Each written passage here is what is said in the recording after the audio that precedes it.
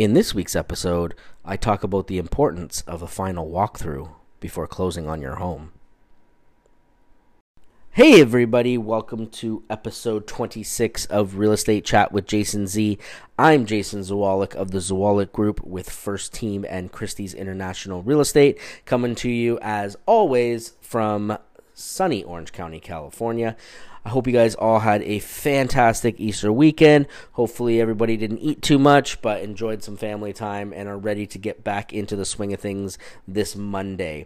So I'm going to take some time today, and it is going to be a little bit of a shorter episode, but I think it's something that's really important. I wanted to touch base on the final walkthrough and the importance of the final walkthrough. So in past episodes, we've discussed kind of the timeline of what happens from the time that you make an offer, your offer's accepted, you go into escrow. We've talked about contingencies and what those periods are looking like, and we talked about closing when you get your keys. But really, the one last step right before we close is the final walkthrough. And really what this is the buyer. So really, if you're a buyer, this is obviously important for you, but it's also important for sellers to keep in mind that this is going to take place. A buyer is going to do their final walkthrough.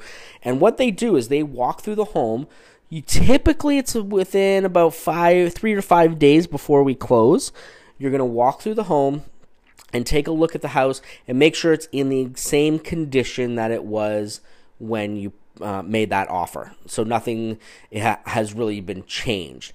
And now I think what we really need to define is what has been changed, like if there's any damage or anything like that. Because we got to make sure that when you're going through the house, there's going to be pinholes or nail holes where the other owner had pictures or whatnot. And that doesn't really affect the purchase of the property. Okay, that's cosmetic. It's nothing major. What we're looking at is, has a wall been taken down? If something was agreed upon, a chandelier, for instance, and it wasn't written out of the contract for whatever reason, and you come in and that amazing chandelier that you saw on the front entryway that you loved has been removed and another light has been put there, that's something like that. The barbecue in the back has been removed and it was a fixture and it's been taken away. Maybe the fridge was supposed to be included and the fridge is no longer there. Things like that are things that we really have to watch for. So from a buyer's perspective, really, we go into the house, we do a walkthrough, we check things, we make sure that everything's the way it was when we made that offer and we did our inspections and everything. So you have that peace of mind knowing that what you agreed to buy is what you're actually getting. So once that takes place, we here in California, we sign a form called the verification of property, and we actually will sign that form off and send it to the seller's agent, and everything's good to go. We just wait till we close. Now, if there was an issue, for instance, say if the fridge was missing, we'll use that one, or the chandelier, say both for this example. So what we would do is in that form, that verification of property form, there's actually an area that you could actually write in items. So we would put number 1, fridge that was agreed upon in the residential purchase agreement is missing. Please ensure fridge is back in place before close of escrow.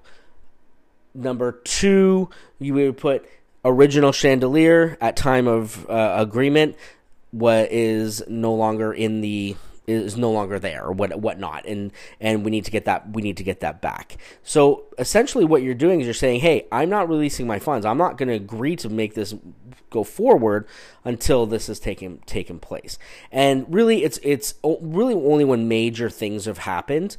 Like I said, like the minor pinholes or pictures, you can't really, nothing's going to get held up for that. And I think we don't really see anything get held up very often. It's very slim that anything is that the final walkthrough causes a delay. There may be some minor things that we got to talk about, but usually a quick conversation with the seller's agent and it's all cleared up. It doesn't really have to go any further. I have heard of instances where things do go to court, and maybe small claims court or whatnot, but we haven't experienced that. But you want to just make sure from a buyer's perspective that you're protected, and from a seller's perspective, you're just being honest. You're being honest with that seller, or with that buyer, sorry. So they know that, hey, you know what, we sold this property. You saw it. This is how you wanted it, and we're not making any big changes. We're not tearing down walls. We're not ripping out TV mounts and not patching up the holes. We're not removing all of the light fixtures and putting in like different ones, because that's what you bought the property on. So really, from a seller's perspective, just status quo, just stay the course. Make sure that you're not doing anything major to the home, because you don't want to cause any issues with the buyer. The final walkthrough is extremely important. You know what I mean? Take the 15-20 minutes to meet your agent. Your agent should be with you to go through it and make sure that everything's okay. And as always, if you have any questions, hey, what is this?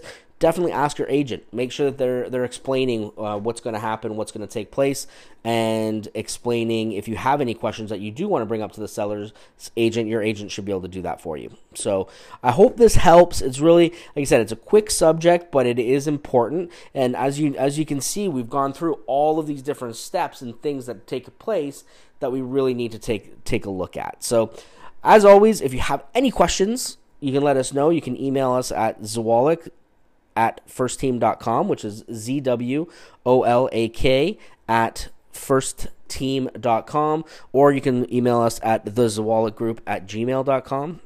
If that's easier, you can also shoot us a text, give us a call at 949-345-1183. Like I said, I've always said, if you want to hear something covered in a future episode, just let us know. We'd be happy to do that. But other than that, any questions, we're here to help in any way that we can. We hope you all have a great week. Kill it out there. And until next time, take care, everybody.